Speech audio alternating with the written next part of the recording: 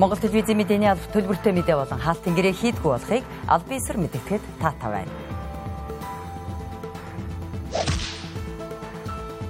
Орой мэнтэргийн үзэгчтэй Монгол телевизийн оргил цаг мэдээллийн хөтөлбөрийн 5 гарагийн дугаар эхлэж байна. Хөтөлбөрийнхөө товч агуулгыг танилцуулъя.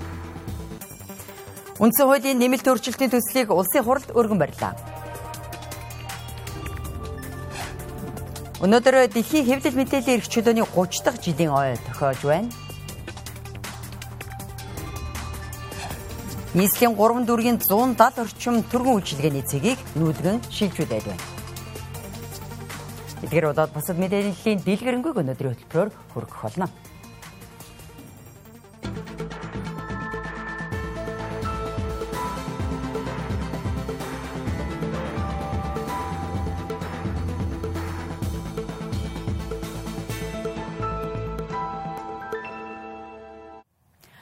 Өнөөдөр дэлхийн хэвлэл мэдээллийн эрх чөлөөний 30 дахь жилийн ой тохиож байна. Хэвлэлийн эрх чөлөө болоод иргэдийн мэдээлэл авах эрх нь хоорондоо салшгүй холбоотой бөгөөд энэ нь зөвхөн нэг салбарын асуудал биш, нийт иргэдийн эрх ашигын асуудал юм а. Хэвлэлийн эрх чөлөөний тухай хууль анх 1998 онд батлагдсан юм. Харин түүнээс хойш нийгмийн эдийн засгийн болоод захим шилжилтийн хүчин зүйлсээс шалтгаалж уг хуулийн зохицуулалт нь сэтгүүлчдийн эрх ашигыг хамгаалж чадахгүй байна гэж салбарын төлөөллүүд хэлж байна. Сэтгүүлч хэвлэл мэдээллийн салбарын ажилтнуудын эрх ашгийг эрх мэдэл албан тушаалтнууд хамгийн ихээр зөрчдөг байна. Мөн ажлын техник хэрэгсэл эд хогшилт нь халдах, сэтгэл зүйн дарамт үзүүлэх, айлган сүрдүүлэх зэргээр аюулгүй байдалд нь халдах тохиолдолч олон байгаа юм а. Хэрв сэтгүүлчийн аюулгүй байдал алдагдсан энэ байдал үргэлжлэвэл иргэдийн мэдээлэл авах эрх хязгаарлагдах, авилга хэл хахуул даймжрах, цаашлаад ардчлалын суурь зарчмууд зөрчигдөх эрсдэл үүсэх юм а. Санхүүгийн хувьд бол хэвлэл мэдээллийн байгууллагууд мөн төрөөс төсвийн мөнгнөөс хараат байдал байна. Энэ нь юу гэсэн үг вэ гэхээр жишээлбэл зар сурталчилгааны арилжааны уул шугамд бол арилжааны зар сурталчилгаа бол хэвлэл мэдээллийн хэрэгслийн олон нийтийнхээс бусад хэвлэл мэдээллийн хэрэгслийн орлогын хамгийн чухал их үүсвэр байх ёстой байдаг. За энэ их үүсвэрийн төлөө бол хэвлэл мэдээллийн хэрэгсэл шударгаар өсөлддөг байх ёстой байдаг. За гэтэл бол төсвийн мөнгөөр хэвлэл мэдээллийн байгууллагуудтай хамтран ажиллах гэрээ байгуулах замаар өөрийн мэдээллийг сурталчлагатай бол сэтгүүл зүйн хэлбэрээр сурталчлуулах. За энэ хэвлэл мэдээллийн салбарт одоо сурталчилгааны мөнгө гэж оруулж байгаа энэ мөнгөний хэмжээ олон нийтэд ил тод биш байгаа байдал нь өөрөө хэвлэл мэдээллийн хэрэгслийн хараат бус байдлыг маш ноцтойгоор алдагдуулж байгаа гэдэг ийм асуудлуудыг ярьсан. Хэвлэлийн эрх чөлөөг хангахын тулд олон асуудал хөндөгдөн. Нин тэргуунд тус салбарт ажиллагчдын аюулгүй байдлыг хамгаалах эрх зүйн орчныг сайжруулах нь чухал байгаа юм. Тухайлбал сэтгүүлчийн мэдээ сурвалжлах бэлтгэх талбайд хэн нэг этгээд биед нь халдах, эд хогшлыг нь эвдэх тохиолдол олон гарч байна. Сэтгүүлч бусдаас давуу эрх хэлэх ёсгүй ч бодит мэдээллийг иргэдэд хурдан шуурхай, үнэн зөвөөр мэдээлэх үүрэгтэй. Тиймээс сэтгүүлчийн аюулгүй байдлыг эрх зүйн орчноор хангах хэрэгтэй байна. Хэвлэлийн эрх чөлөөг баталгаажуулж байгаа эрх зүйн орчноо бид нар илүү сайжруулах, боловсронгуй болгох хэрэгтэй юм байна. За дээрэс нь бид нар энэ мэргэжлийн хариуцлагатай хараат бус сэтгүүл зүйг сонгодог утгаар нь бид нар бас бий болгохгүй бол эргээд яах вэ гэвэл энэ сэтгүүл зүйтэй андуурах бусад энэ хуурамч хаяг бусад хуурамч хэрэгслээр цацагдж байгаа мэдээллийн үр дүнд яах вэ гэвэл иргэд тохирж байна.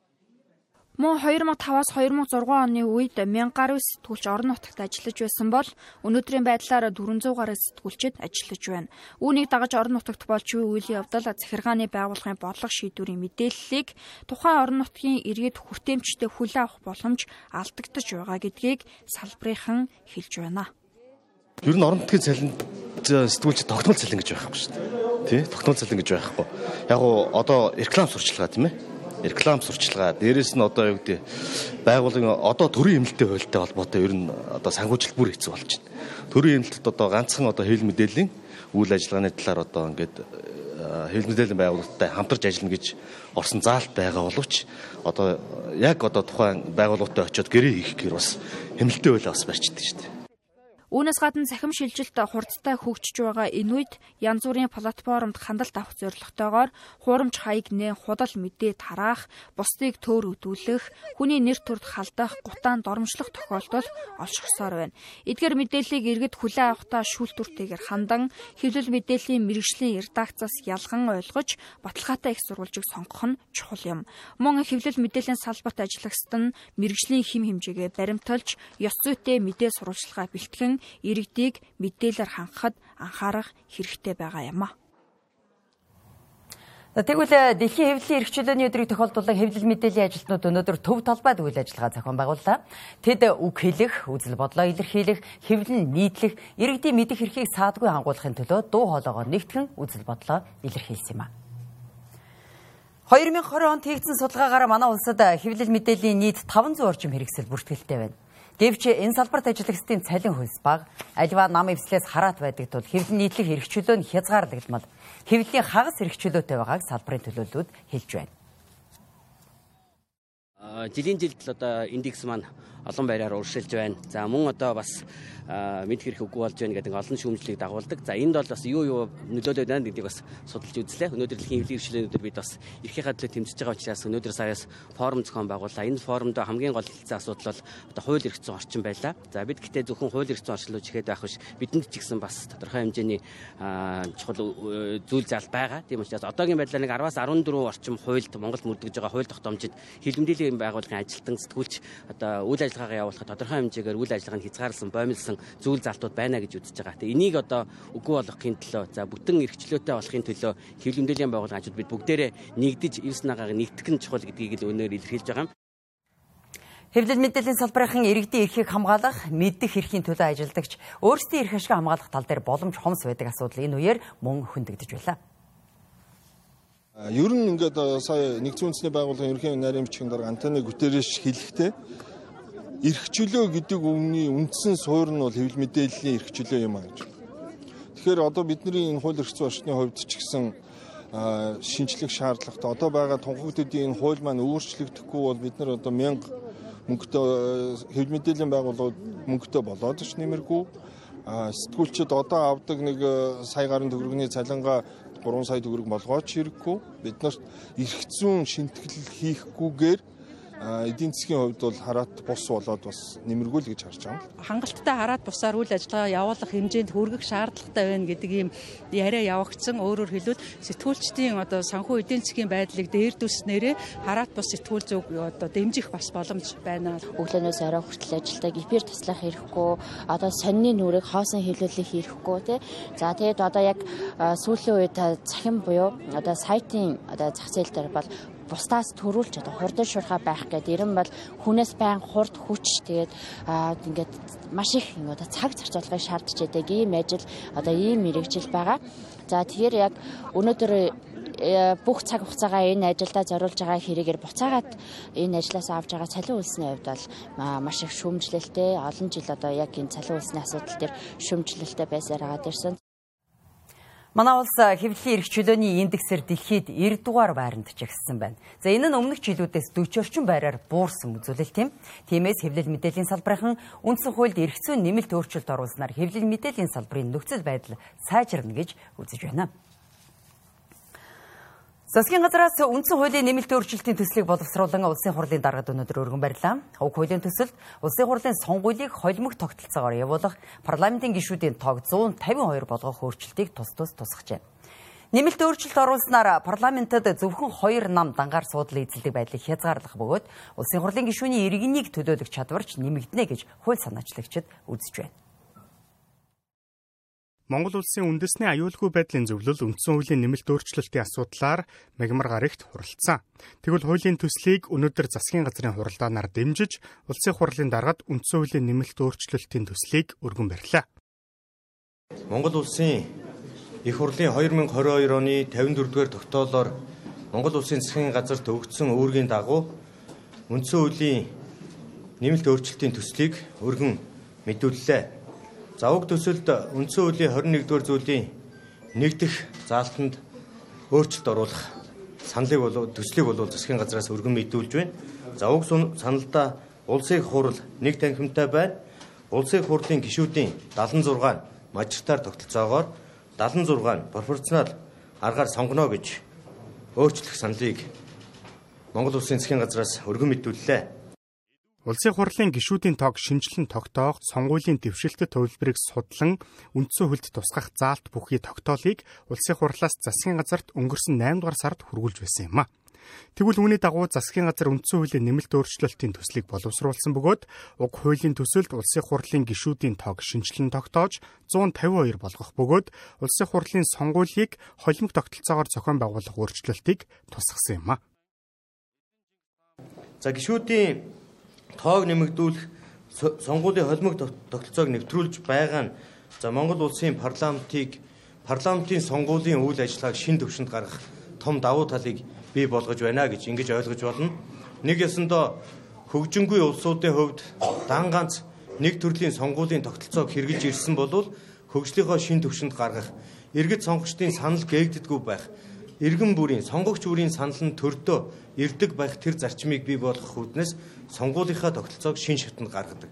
Тэгвэл Монгол улсын хувьд сонгуулийн тогтолцоогоо шин шатанд гаргах буюу холимог сонгуулийн тогтолцоог хэрэгэлдэг болох энэ эхлэлийг тавьж байгаагаараа бас онцлог юм а. 1992 онд Монгол улсын их хурлын гишүүн 23 мянган иргэдийг төлөөлөхөөр 76 гэдэг тоо орж ирсэн. За яг өнөөдрийн статистикаар Монгол улсын хүн ам 3.4 орчим сая байгаа нь нэг их хурлын гишүүн 45 мянга орчим их хурлын гишүүнийг төлөөлж байна. Хоёрдугаарт тоо тогтолцоотой холбоотой, ялангуяа тогтолцоотой холбоотой асуудлаар сүүлийн 15 жилийн хугацаанд Монгол улсын үндсэн хуулийн цэцээс 2 удаа цэцгийн дүгнэлт гарч сонгуулийн тогтолцоог өөрчилж ирсэн ийм жишгүүд байна.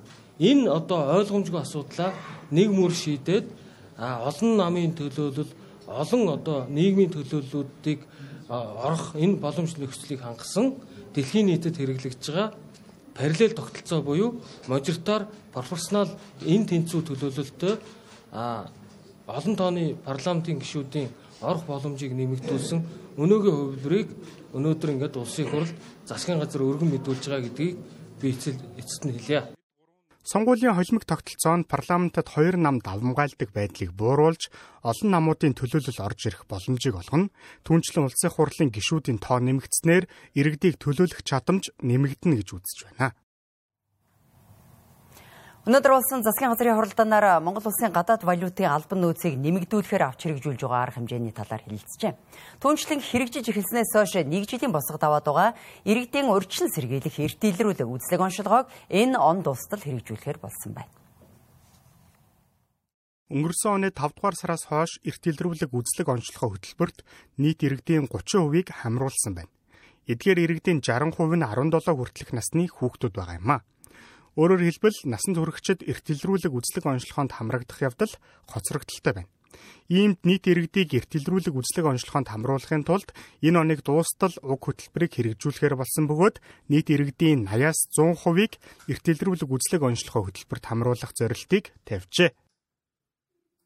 Ер нь эрт илрүүлэг урьдчилан сэргийлэх үзлэг онцлогоо шинжилгээг иргэдийг бүрэн хамруулахтай холбоотойгоор 2 бол хүндрэлтэй асуудал бол байна.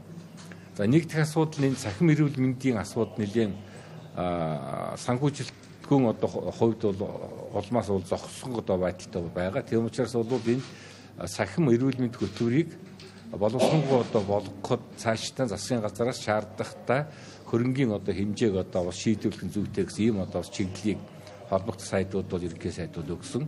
За хоёр дахь асуудал энэ эрт илрүүлэг үзлэг онцлогоо шинжилгээг хамрагдалтыг нэмэгдүүлэх хүрээнд аймгийн нэгдсэн эмгэгүүдэд хотоодны дурангийн уян дурангийн хүртээмжээг бас нэмэгдүүлэх ийм бас арга хэмжээ авахаар тодорхой бас санал боловсруулж ерөнхий сайд танилцуулж бас шийдвэр гаргуулахыг бол эрүүл мэндийн сайдууд өөрөг өгсөн. За ингэж чадах юм бол бас энэ эрт илрүүлэг үзлэг онцлогоо шинжилгээнд бас хамрагдaltaй нэмэгдэх юм а гэж үзэж байна.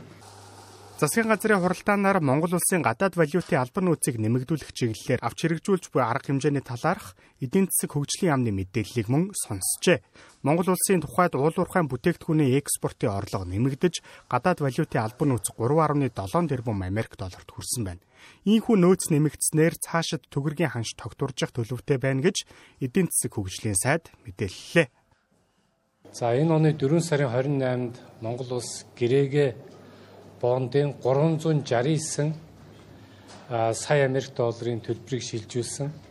За энэ 369 сая ам долларыг шилжүүлсний дараагаар Монгол улсын валютын нөөц 3.7 тэрбум Америк доллар одоо бос байгаа гэдгийг хэлмээр байна. Өөрөөр хэлбэл үндсэндээ Монгол улсын валютын нөөц бол 4 тэрбум Америк доллар түрээд түүний дараагаар энэ төлбөр хийгдэж одоо 3.7 тэрбум Америк долларын нөөцтэй байна. Ер нь валютын зах зээл бол тогтворчсон байна гэж бид нар бол үзэж байгаа гэдгийг бол нэгдүгээрт хэлье. Мөн хуралдаанаар авилгын төсөөллийн индексийг сайжруулах чиглэлд ямар ажлууд хэрэгжиж байгаа талаар хууль зүйн дотоод хэргийн сайд мэдээлэл хийлээ. Transparency International байгууллагын 2022 оны тайланд Монгол улсын авилгын төсөөллийн индекс түүхэн доод хэмжээнд хүрч дэлхийн 180 орноос 116 дугаарт бичигдэж байгаа юм а. Тэгвэл авилгын төсөөллийн индексийг сайжруулахын тулд дараах арга хэмжээг авч хэрэгжүүлж байна. Инхийн тулд төрийн худалдаа авах ажиллагааныхаа хуулийг шинжил авилгалд идэгдсэн албан тушаалтнуудаа төрийн албанаас чөлөөд төрийн болон орон нутгийн өмчит компаниудынхаа засаглалыг сайжруул төрөөс томилогдсон албан тушаалтнуудтайгаа хариуцлага тооцдог бүх шатандаа ил тод байдлыг нэвтрүүлээ гэдэг ийм зөвлөмжийг бидэнд өгсөн. Энэ бол өнгөрсөн оны Transparency-гийн зөвлөмжд байна. За ингийн тулд бид нар дараах хуулиудыг улсын хурлд өргөн мэдүүлээд байгаа. Шүүгүүлүүлэгчийн хууль, олборлох үйлдвэрлэлийн ил тод байдлын хууль, төрийн захимжилтын хууль батлагдсан.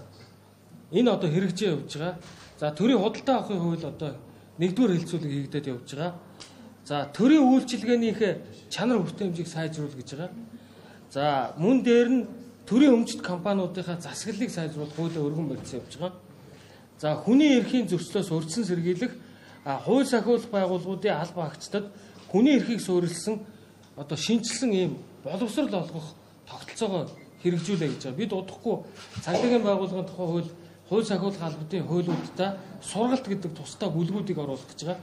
Одоо ажиллаж байгаа хүмүүсийг жилд тодорхой кредит цагаар давтан сургах, шинээр суралцж байгаа хүүхдүүдэд хүний эрхийн стандарт ийм олон кредиттэй хичээлүүдийг оруулахаар ингээд шинжилгүүдийн ажлууд хийж байгаа. Түүнчлэн олон улсын давцанд Монгол улсын авилгын төсөөллийн индексийг сайжруулахад засгийн газраас хэрэгжүүлж буй 5 иш ажиллагаа чухал нөлөө үзүүлнэ гэдгийг салбарын сайд мэдгдсэн юм а. Нүүрсний хулгайн хэргийг мөрдөн шалгах явцад нүүрс тээврийн 11 мянган автомашин хилээр гарсан мэдээллийг цахим мөрдөглөлийн системээс устгасан талаар авилгатай тэмцэх газраас өнгөрөх 3 дугаар сард мэдээлж байсан. Тэгвэл энэхүү асуудлыг өнөө хүртэл мөрдөн шалгаж байгаа юм байна. Гайлийн ерөнхий газраас үйл ажиллагаанд хамгаалалт сайтай мэдээллийн сервер, цахим систем ашигладаг бөгөөд тус байгууллагт төрийн байгууллагын мэдээллийн аюулгүй байдлын дүрм журам үйлчилдэг гэх тайлбарыг өгч байгаа юм а. Хилийн бомтод болон гүнийн гайлийн байгууллагад нийт 1500 гаруй алба хаагч ажилладаг байна. Тэгвэл үүнээс жилд дунджаар 50-аас 90 гаруй алба хаагчид сахилгын шийтгэл хүлээдэг гэх тоо судалгаа гарчээ. Тухайлбал албан тушаалын байдлаа урвуулан ашиглаж, арх согтууруулах хундаа болон бусад хоригдсон бараа бүтээгдэхүүнийг хууль бусаар нэвтрүүлсэн, гайлийн болон бусад татвар төлөхөөс зайлсхийсэн гэх мэт зөрчлүүд олноор гардаг байна. Жилд дунджаар нэг гайлийн ерөнхий газрын даргын болон харьяа гайлын газар хороодын дарга удирдлагын тушаалаар 50-аас 90 албан хаагч сахилгын шийтгэл хүлээдэг. Эдгээр нь албан тушаалд албан үүрэгтэй хайн хандсан, ажлын хариуцлага алдсан, ажилд тасалсан гэх мэт олон шалтгаантай. Эдгээр албан хаагчдад сахилгын шийтгэл ногдуулахын тулд урьдчилж заавал дотоод хяналт шалгалтыг хэрэгжүүлж үйлдэл сүүлтүүгээр нотолж баримтжуулж ээж холбогдох арга хэмжээг авдаг. Мэдээж хэрэг энэ хууль хяналтын байгууллагад шилжүүлэн шалгагдж байгаа албан хаагчтай холбоотой асуудал бол тухайн эрх бүхий байгууллагаас хэрэгжүүлж байгаа мөрдөн шалгах ажиллагааны үр дүнд гэмт хэрэгт холбогдсон үгүүн тогтоогдож хариу нь ирэх баг. Тэгвэл сүүлийн жишээг дуртахад Сэлэнг аймаг дахь гайлийн газрын гайлийн улсын байцаагч ОГМ нар нь албан тушаалын байдлаа уруулан ашиглаж алтан булгийн чөлөөт бүсээс арх согтууруулах ундааг удаа дараа хууль бусаар нэвтрүүлсэн үйлдэл гарсан байна. Одоогоор энэ асуудалд холбогдсон этгээдүүдэд сахилгын шийтгэл ноогдуулж албан тушаалаас нь түтгэлзүүлсэн байна. Байгууллагын албан хаагчийн ёс зүйтэй хамааралтай 16 гомдлыг дотоод хэн шалгалтаар нэгтлэн шалгахад 13 гомдол нь үндэслэгүй нотлог баримтаар тогтоогдоогүй. За нэг гомдлын дагуу холбогдох албан хаагчид цахилгаан арга хэмжээ авч, хоёр албан хаагчид гайлын ерөнхий газрын даргын баталсан тушаалын дагуу гайлын харилцаанд оролцогч нартаа зөв боловсон харьцаж ёс зүйтэй харьцаа анхааруулсан байгаа. Тэгвэл гайлийн ерөнхий газрын алба хаагчдыг хариуцлагажуулах хүрээнд бүх төрлийн үйлчилгээ шатаратаагаар цахимжуулах ажлыг хийж эхлээд байгаа талаар мэдэгдлээ.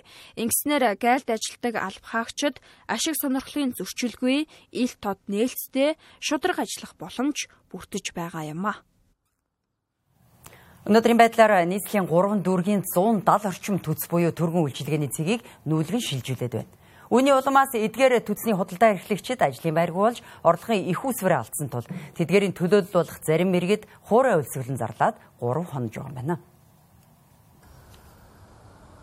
Улаанбаатар хотын захирагчийн ажлын албанаас нийтийн эзэмшлийн зам талбайг чөлөөлж, иргэдийн эрүүл аюулгүй орчинд амьдрах, явгаа алхах, саадгүй зорчих нөхцөл боломжийг бүрдүүлэхийн тулд нийслэлийн 6 дүүргийн автобусны буудал дээр байрлах төргөн үйлчилгээний цэгүүдийг нүүлгэн шилжүүлсэн. Гисэн хэдий ч худалдаа эрхлэгчдийн дараагийн ажлын байрыг бүрэн бэлдээгүй улмаас иргэд орлогын их үсвэрээ алдаж үрийн дарамтад орсон гэлээ. Улмаар эсэргүүцлийн илэрхийлэн хуурай өлсгөлөн зарлахад хүрчээ. Байршил заасан гэрээ вэ штэ тийм ээ хийгээг байгаа. Зүгээр л одоо ингээл нэг ийм хамтарч ажиллах нэг ийм ажлын хэсэг гаргацсан байгаа. Энтэйгээ танилцах гээд байгаа болохоос яг дөрөвтэй заяо. За та нарыг ингэж байрлуулнаа. Тэ ингэж зөвшөөрлөж чи олгоноо, дөрөв захирамжийг гарганаа. Ингэсэн юм ерөөсөө байхгүй байгаа. Иргэдийнхаа нэг эдийн засгийн баталгааг хангаж өгөхгүй мөртлөөс ажлын байрыг булааж байгаа энэ асуудал чи өөрөө ерөөсөө юу гэж хүчирхийлэл байхгүй юу? Бид нар үлээ тэгж үзэж байгаа. Өнөөдөр хүүхдээ хүчирхийлэл яриад байна. Эцэг эхийнхэн ажлын байранд булаагаад авчихаар өөр хүүхэд нь юугаар амьдрах вэ? Энд чинь өөрөө төр өөр хүүхдэд нь хүчирхийлэл үлдэж байна гэж бид үзэж байгаа. Тийм учраас бид нар өөрөөсөө түүцийг очиулахгүй гээгүй шүү дээ. Ачин улс их орн сайн сайхан болох ёстой. Улаанбаатар хотын хэмжээнд байгаа 1800 гаруй түүцний одоо хэдэн өнөөдөр амжигаагаа залгаад байгаа. Хэдэн өнөөдөр автобусны кар цэнэглээд байгаа. Энэн дээр өнөөдөр төрөлцөг хамтарч ажиллагээд бид нар удаа дараа албан бичиг өгсөн. За бидний үндсэн шаардлага бол ерөөсөө энэ иргэдийн ажлыг дараагийн ажлын байрыг бэлдээгөөж хомглон ажлын байрын булаадаг ч буруу. Тийм болох төр засгийн маань одоо нийслэлийн удирдлагууд маань энэ иргэн харж тийм ээ буудал болгон дээр яарал 2 цагийн үлдээгээд иргэдийн амьдралын болцоог нь амьдрал нөхцөлийн бүрдүүлээд өгөөч. Тэтгэврийнхээ зээлийг аваад нэг жоохон түүз хотоддож аваад одоо амьдралынхаа төлөө ингээд суудаг. Тэгээд тэгсэн чи одоо ийм асуудал үүслээ. Өнгөрөгч 2022 онд нийслэл болон дүүргүүдийн төлөөллүүд төргөн үйлчилгээний цэгийн худалдаа эрхлэгчдтэй уулзан заасан байршилд нүүлгэн шилжүүлэлт хийх тухай гэрээ байгуулсан юм байна. Байршлуудыг бол дүүргүүд гаргаж өгч байгаа. Ер нь бол нийслэлийн эрх хэмжээний асуудал өөрөө биш юм. Тийм, дүүргийн эрх хэмжээний асуудал байхгүй юу? Дүүрэг дээр бид нар яг нийслэлээс зохицуултыг хийж өгье л гэж байгаа. Тийм учраас ажлын хэсэгтээ дүүргийнхаа одоо энэ худалдаа үйлчилгээний энэ эрхлэх зөвлөлийнхаа гишүүдийг одоо дараа нарыг оруулъя л гэж байгаа. Тийм. За дүүргүүд нь яг одоо нөгөө хэмжээ тавьсан болов?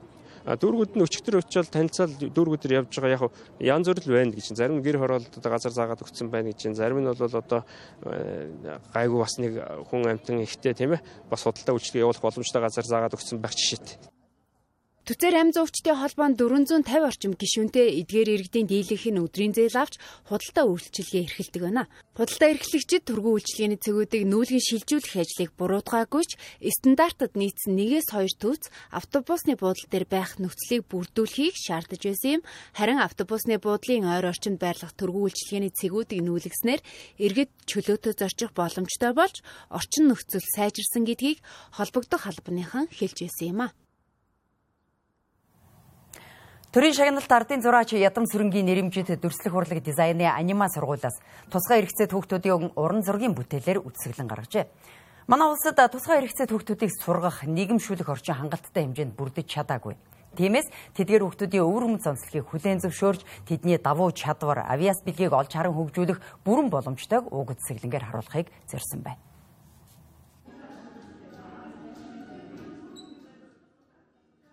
Одоогоос 20 жилийн өмнө буюу 2004 онд хөлний саажилттай нэгэн хүү анима сургуульд ийсэн оржээ. Тухайн үед сэтгэл зүйн хүнд нөхцөлд байсан хүү 2012 оны хүртэл буюу нийтдээ 8 жилийн хугацаанд уран зургаар тус сургуульд суралцсан байна. Уран зургаар дамжуулан нийгмийн идэвхтэй харилцаанд орж чадсанаар тэрээр өдгөө өөрийн гэсэн хувийн бизнестэй болоо зогсохгүй, тусгай хэрэгцээт хүүхдүүдийг дэмжих үүднээс чин зүрхний анир үзэсгэлэнгийн зохион байгуулалтад хувь нэмрээ оруулжээ. Энэ бол тухайн хүүхдийн бусдаас ялгаатай байдлыг эмзэг бүлгийн тусгай хэрэгцээт гэж харахаас илүүтэйгээр хүн бүр өөрийн гэсэн онцлогтой хүлээн зөвшөөрч тэдний давуу чадварыг уран зургаар дамжуулан хөгжүүлж нийгмийн харилцаанд оролцуулах нь ямар эерэг нөлөөтэйг харуулсан тод жишээ юм а. Ямар ч насны хүн зураг зурхлаараа тайвширдаг, стрессээ тайлдаг, асуудлуудаа шийддэг, эсвэл хурц асуудал байвал зурган дээрээ ингээд гаргацдаг тий. Тэгвэл энэ хүүхдүүд бол бүр энэ зураг гэдэг нь бол эднэрийн аврал байхгүй юу? Энэ хоосон им ууснаас зураг зурсан дээр байгаа байхгүй юу? Дими им ууж одоо хордуулснаас бараг одоо ингэж тайвширч, ингэж стрессээ гаргаж, ингэж янз янзын амьдралынхаа бэрхшээлийг шийдсэн дээр байдаг. Тэгвэл нэн тэргуунд гэр бүлийн орчинд хүүхдийг дэмжиж нийгмийн харилцаанд оролцоход нь түлхэж зөвөх нь чухал байдаг байна. Ер нь манай Монголд бол ийм хүүхдүүдийг дэмжих нь айгүй надад бол хангалтгүй гэж санагддаг. Яагаад бол зарим ээж аав нар бие сайхан хүүхдийнхээ төлөө явдаг. Энийхээ төлөө одоо мятаршгүй явж идэг гэж. Гэтэл ихэнх тохиолдолд ээж аав нь харин ч эргэлздэг, харин ч гэртээ үлдээдэг. 18, 20 жил, 30 жил одоо гэрт нь одоо жишээлбэл явж чадахгүй тэрэгцэртэй хүүхдийг бол байлгаа л байдаг. Тэр нь одоо хүүхэд биш баг одоо юу гэдгийг 30 40 хүрж ил байдаг. Тэгээ хөрхий юу ч хийж чадахгүй тэндээ ингээл бухандаад байж идэг. Тэгэхээр энэ нэгэнд энэ хорвоод ирсэн өрн юм чинь хүүхдийнхээ төлөө явах хэрэгтэй байхгүй. Хүүхдийнхээ төлөө тэр боломжийг өгөх хэрэгтэй шүү дээ. Чин зүрхний анир үзэсгэлэнд аутизм, Дауны синдром, бодит бус сэтгэлгээтэй, тулгуур эрхтний бэрхшээл болон сонсголын бэрхшээлтэй 30-аад оюутан суралцагч төгсөгчдийн 50 гаруй уран бүтээл тавигджээ. Би өөрөө зурсан зураг болох нүдэнд хаялгүй зураг тайлбарлах гэж байна. Цаана зохиол явж байгаа л да. Хөрөг зураг гэж бас хэлж болно.